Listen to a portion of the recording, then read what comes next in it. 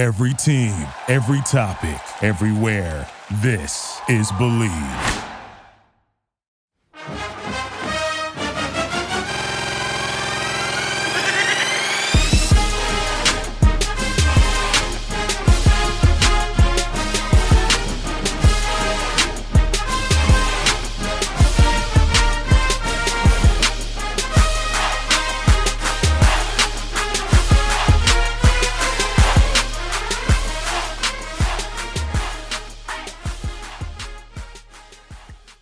We're back. It's the Horns Up Talking Texas podcast. Josh Fisher, Alexander Tossman, Rock, Desopoulos, DJ, Nikki, Snacks, Kreider. Tough game against Kansas State, fellas. Tough game against Washington. It was just not a really good start or end of the year for the Texas Longhorns from the football perspective and basketball perspective.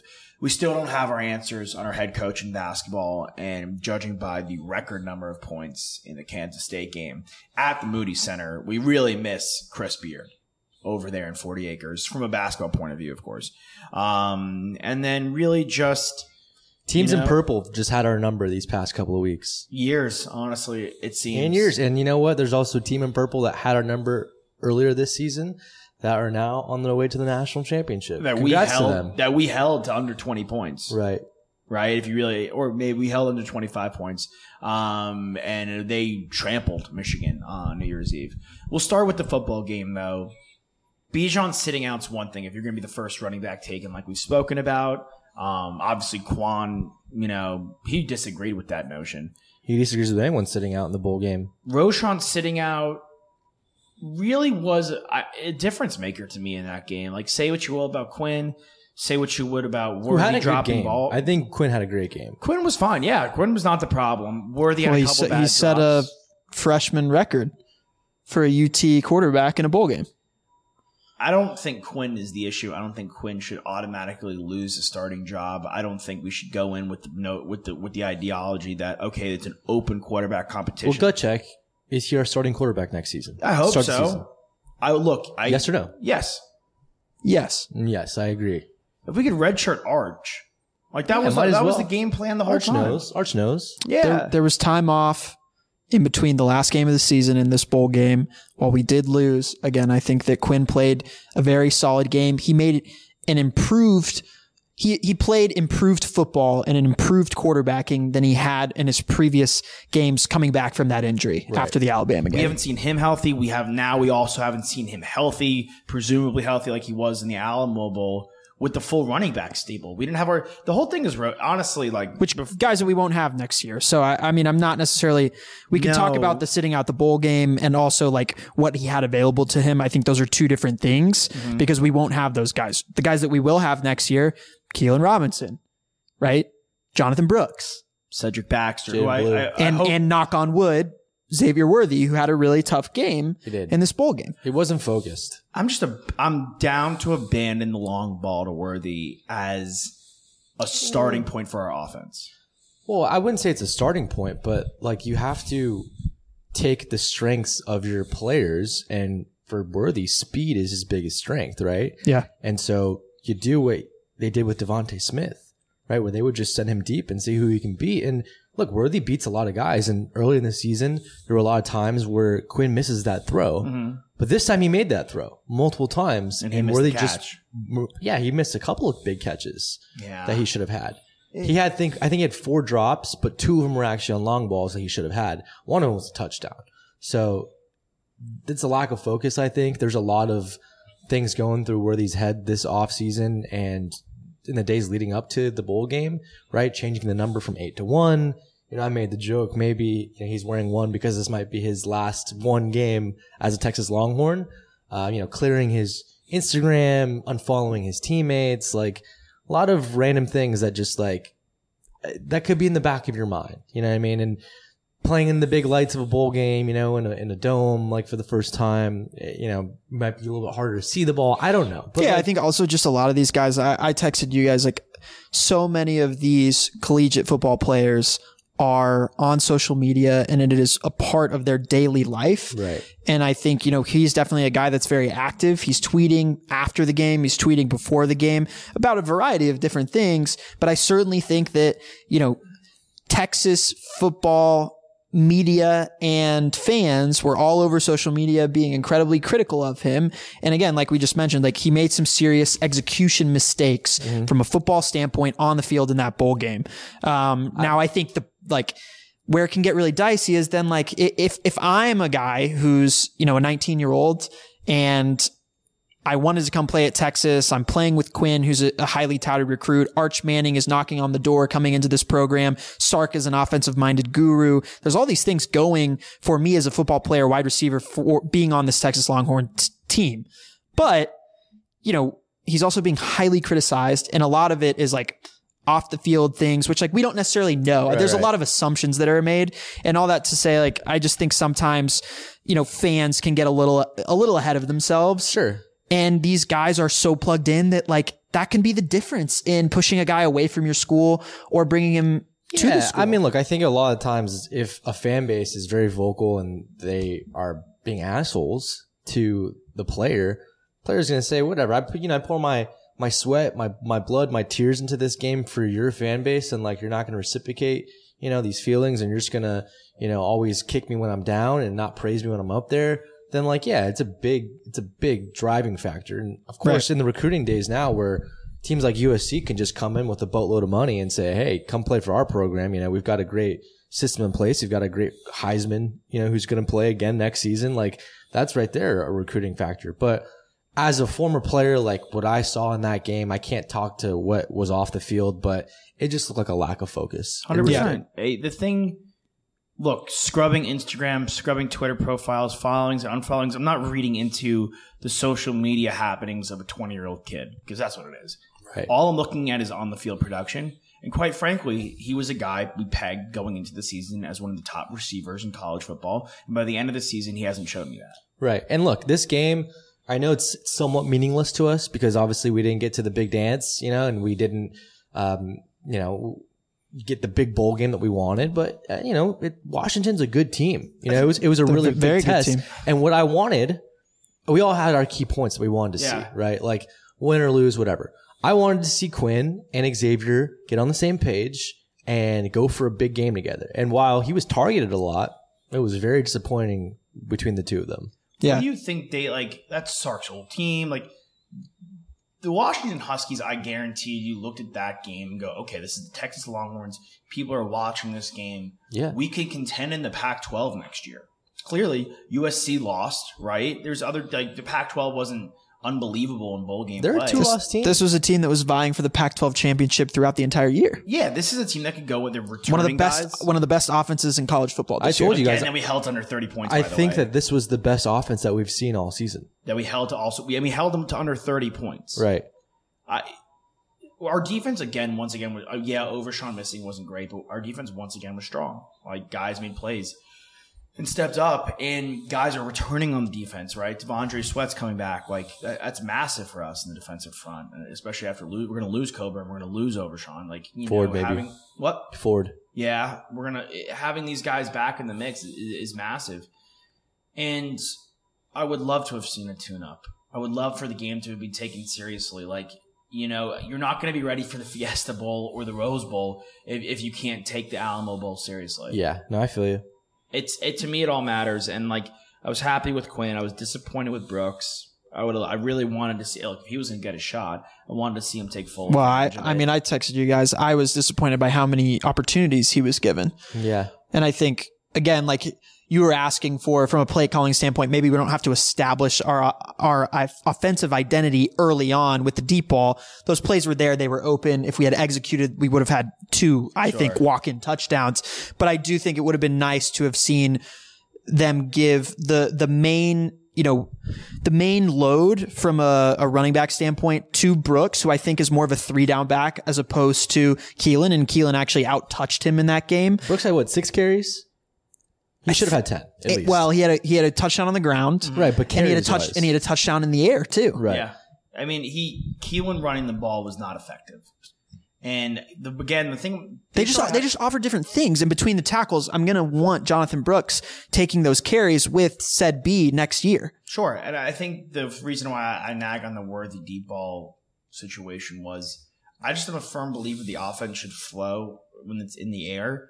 through Whittington and through Sanders, who are more talented receivers and more reliable receivers than Xavier Worthy. I mean, I think, going into next season, like in college football, even more so than in the NFL, you want to get the ball to the best player on the field. And for us this year is Bijan Robinson. I think next year going into the season, to me, it's Jatavian Sanders. I agree. Yeah, he's our best we receiver. also have some guys coming in that we, haven't really thought of yet. And of course, just because of recruiting, Jonte Cook, Rondell Moore, who ended up decommitting from Louisville and committing to Texas. That's a big one. Ryan Niblett, he's another one. And then, of course, Isaiah Nair back too. Right. Yeah, Nair's back. I don't dislike Red or Kane. Like, I'm down to work them Casey in. Kane had a great game.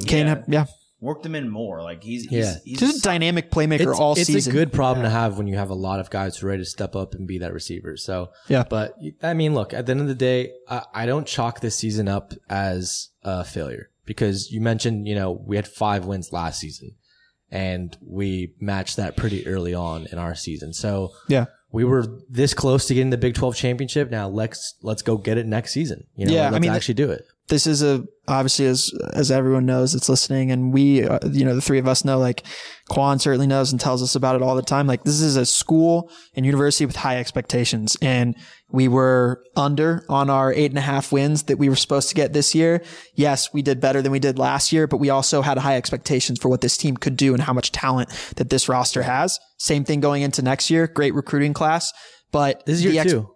Yeah, the expectations from year 3 are going to get even higher, and the pressure is going to be there for Sark, for the staff, for everyone else. And I mean, now, we're getting into this comparative game, at least how people talk about college football at large.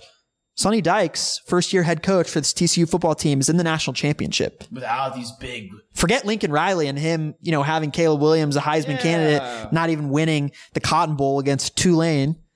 Sonny Dykes is TCU, an unranked team, coming into the season, is in the national championship, a team that we will be competing against next year for probably the last time in the Big 12. And they're there. They're at the big game. Yeah. Dude, they're inches away from going undefeated. They didn't have the big recruits. Duggan's not like a recruit like yours is. They didn't have like the big, massive recruiting classes, the big, massive transfer portal like we have. It's all about execution. And quite frankly, like, we didn't fail at this season, but I give it a B-, which if you get a B-, it's pretty much, okay, you could have gotten a B+, maybe A-. You just made a lot of mistakes. Right. That's how I think look it's at fair. it. I think it's fair grade. Yeah, it's a grade. It's like, okay, like, yeah, we won 8 games. We did improve. That's all good and dandy, and it's a step in the right direction. But if you look at this year, by and large, we had the best running back in college football, a running back who people are talking about going in the top 10, which in the entire time we've been doing podcasting, we said is a blasphemous pick. Then we're in a situation where we have Ford, Overshawn, Coburn, guys who are going to be picked in between rounds 2 and 4 this year. Yeah, Jameson might get picked as well. Sure, in the back end, like, that's fine. I'm completely down with that. And then we had guys like Watts, and we had guys like Sorrell. We had guys like Sweat, who were big contributors. Barron, who was awesome. Right. And then on offense, like, yeah, maybe Worthy wasn't what we thought he could be, but he's still a very good college receiver. Sanders, you're completely correct, is the best weapon we have going into next year. And then Whittington was fully healthy. And plus, the only knock on it going into the year was our young, inexperienced offensive line. If anybody stepped up, it was them. Yeah.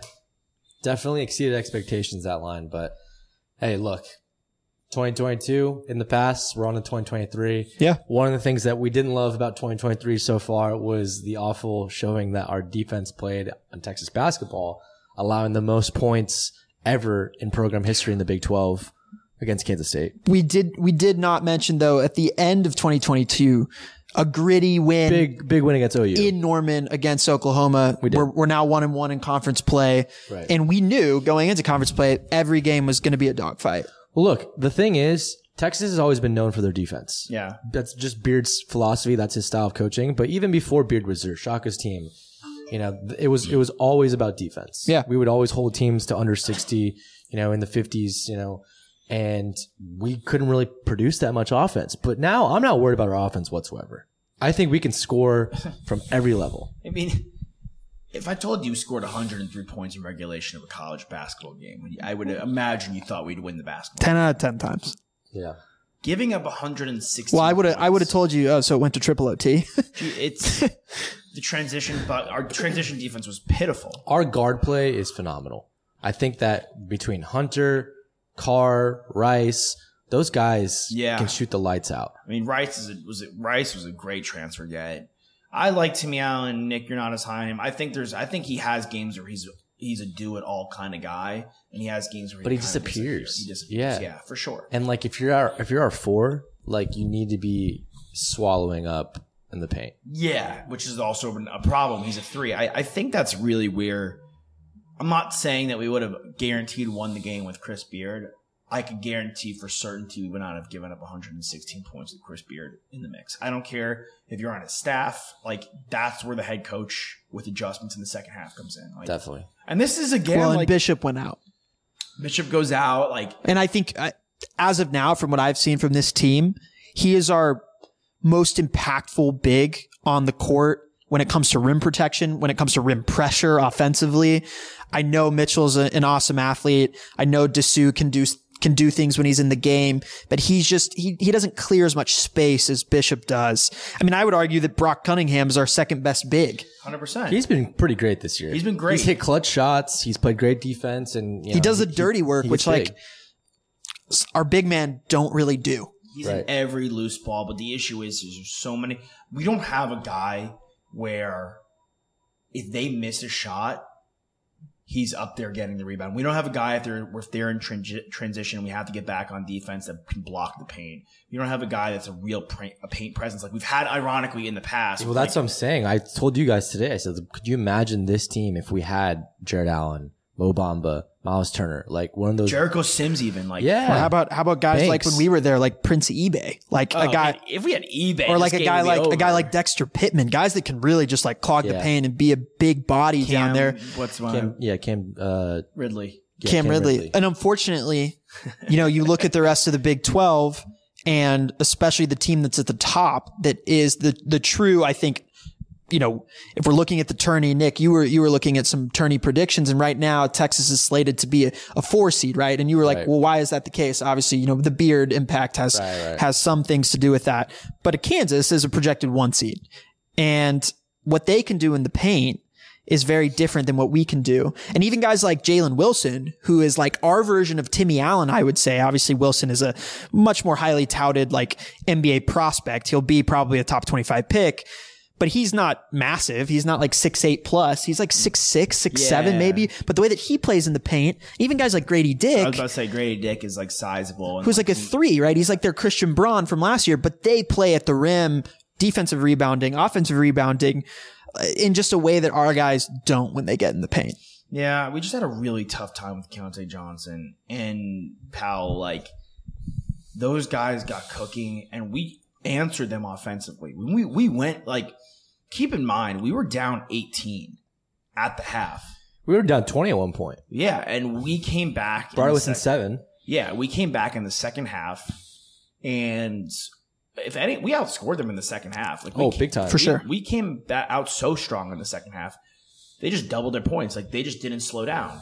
It's like I was in a group chat and someone was like, they can't miss. And I was like, well, yeah, guess what? Neither can we. Like, Right. we're hitting everything as well. Like, we just can't stop them. We But can't that's put a not- body in front I of just- them. Like, That's not our game, Like a shootout is not this current Texas basketball team's identity. All I'm saying is I think that it feels good to know that can be our game if we need it to be sometimes. The fact that they were able to do that is like, wow, that's actually kind of... But I mean, things that I saw in that Oklahoma game, like we hit clutch shots. Marcus Carr hit clutch shots down the stretch. We hit free throws down the stretch. Jabari Rice had 7 down the stretch in that game. He drew that foul on that corner 3 where he got the guy on his He pump was fake. and that- one all day. They were saying, he's got one of the best pump fakes in NCAA, and I completely agree.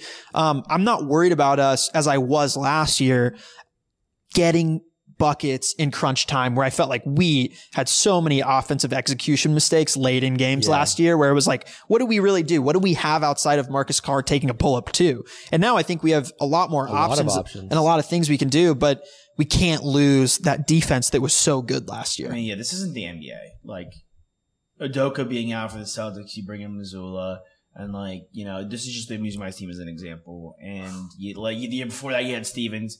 And realistically, it's just a different coach with the same team. Well, you've had Tatum and Brown for 5 years now. These guys are just getting better. It's just in college basketball, like, coaching matters from a standpoint of implementing a system and also developing guys. Mm-hmm. like the utilization of Arterio Morris and Dylan Mitchell is going to be paramount, like we've been saying, going into the big dance. Like Mitchell needs to step up and be one of our big guys. Like it's awesome to see him have 2 or 3 great pogo stick highlights a game, but like that's just not going to be enough. He needs to fill the stat sheet with rebounds and blocks. If you're a 5-star basketball recruit, you could go to any program in the nation. Yeah. Right? And I imagine that you choose the program that you do because you see yourself being the guy on that team. If you're going to Texas over Duke or Kansas or Kentucky or UNC, you're trying to be the best player on that team. And in the past, we've had those guys. Miles Turner, Mo Bamba, Jared Allen, right? The 5-star player that, turned out to be the first-round draft pick. But Dylan Mitchell doesn't look like a first-round draft pick right now. No, the impact he has in the game is negligible. He seriously needs to step it up for his own draft stock, but just in a team perspective as well. I mean, you want to take look. You're not going to be the best player on the court right now, but contribute as much as you can and learn as much as you can, and just try to make an impact as you go along the season at your position. Yeah. It's just peculiar with the 5-star basketball players versus the 5-star football players. Like we tend to almost forget about them more and more. Like, yeah, they're big gets when they come into campus, but it's really about.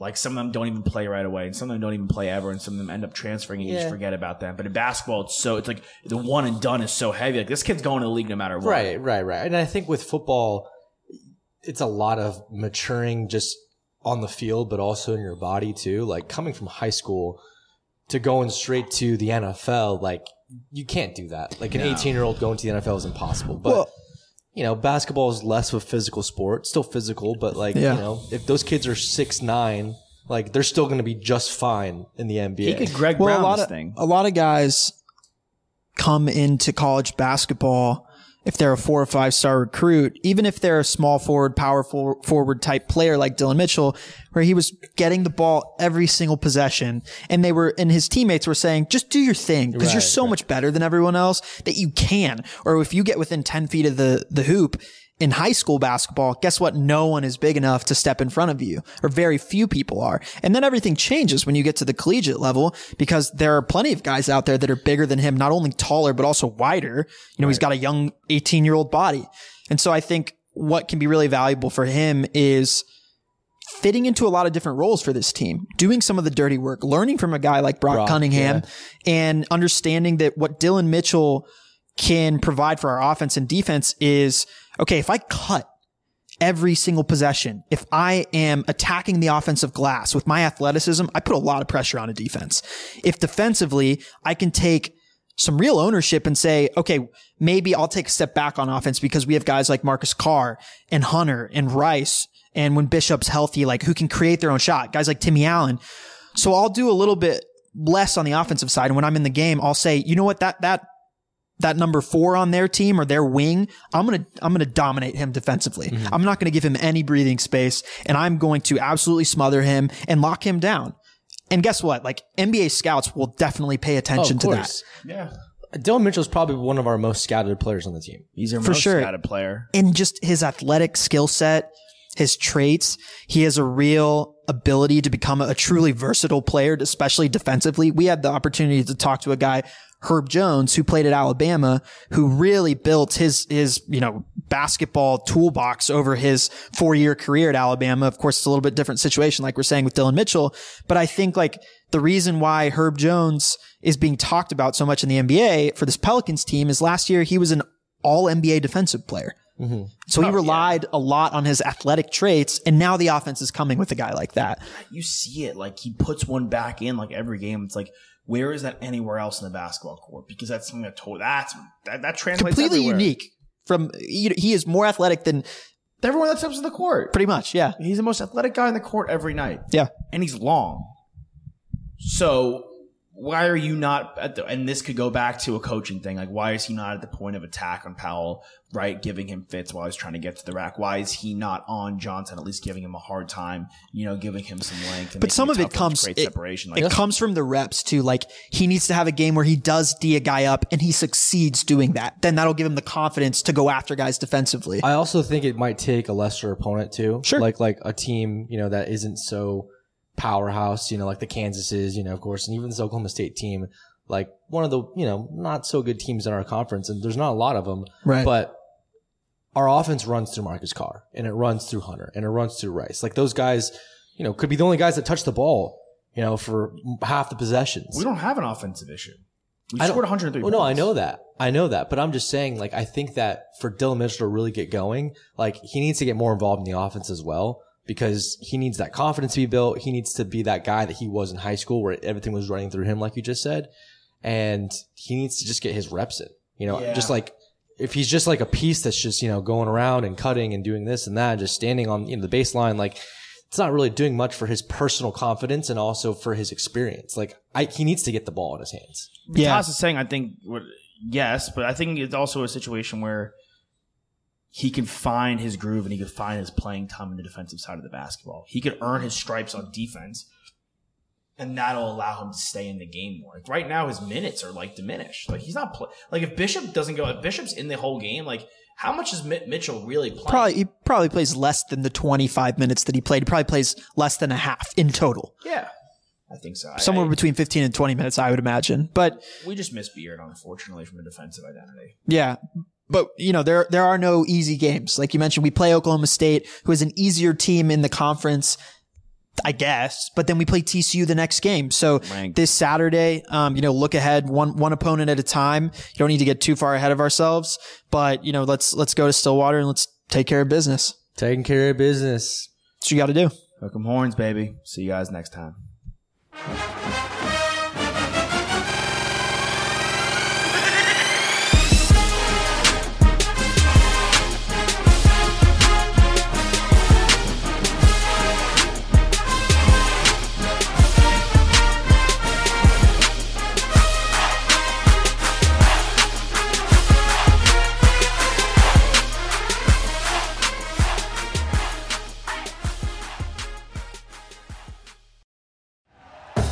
Thank you for listening to Believe. You can show support to your host by subscribing to the show and giving us a 5-star rating on your preferred platform. Check us out at Believe.com and search for BLEAV on YouTube.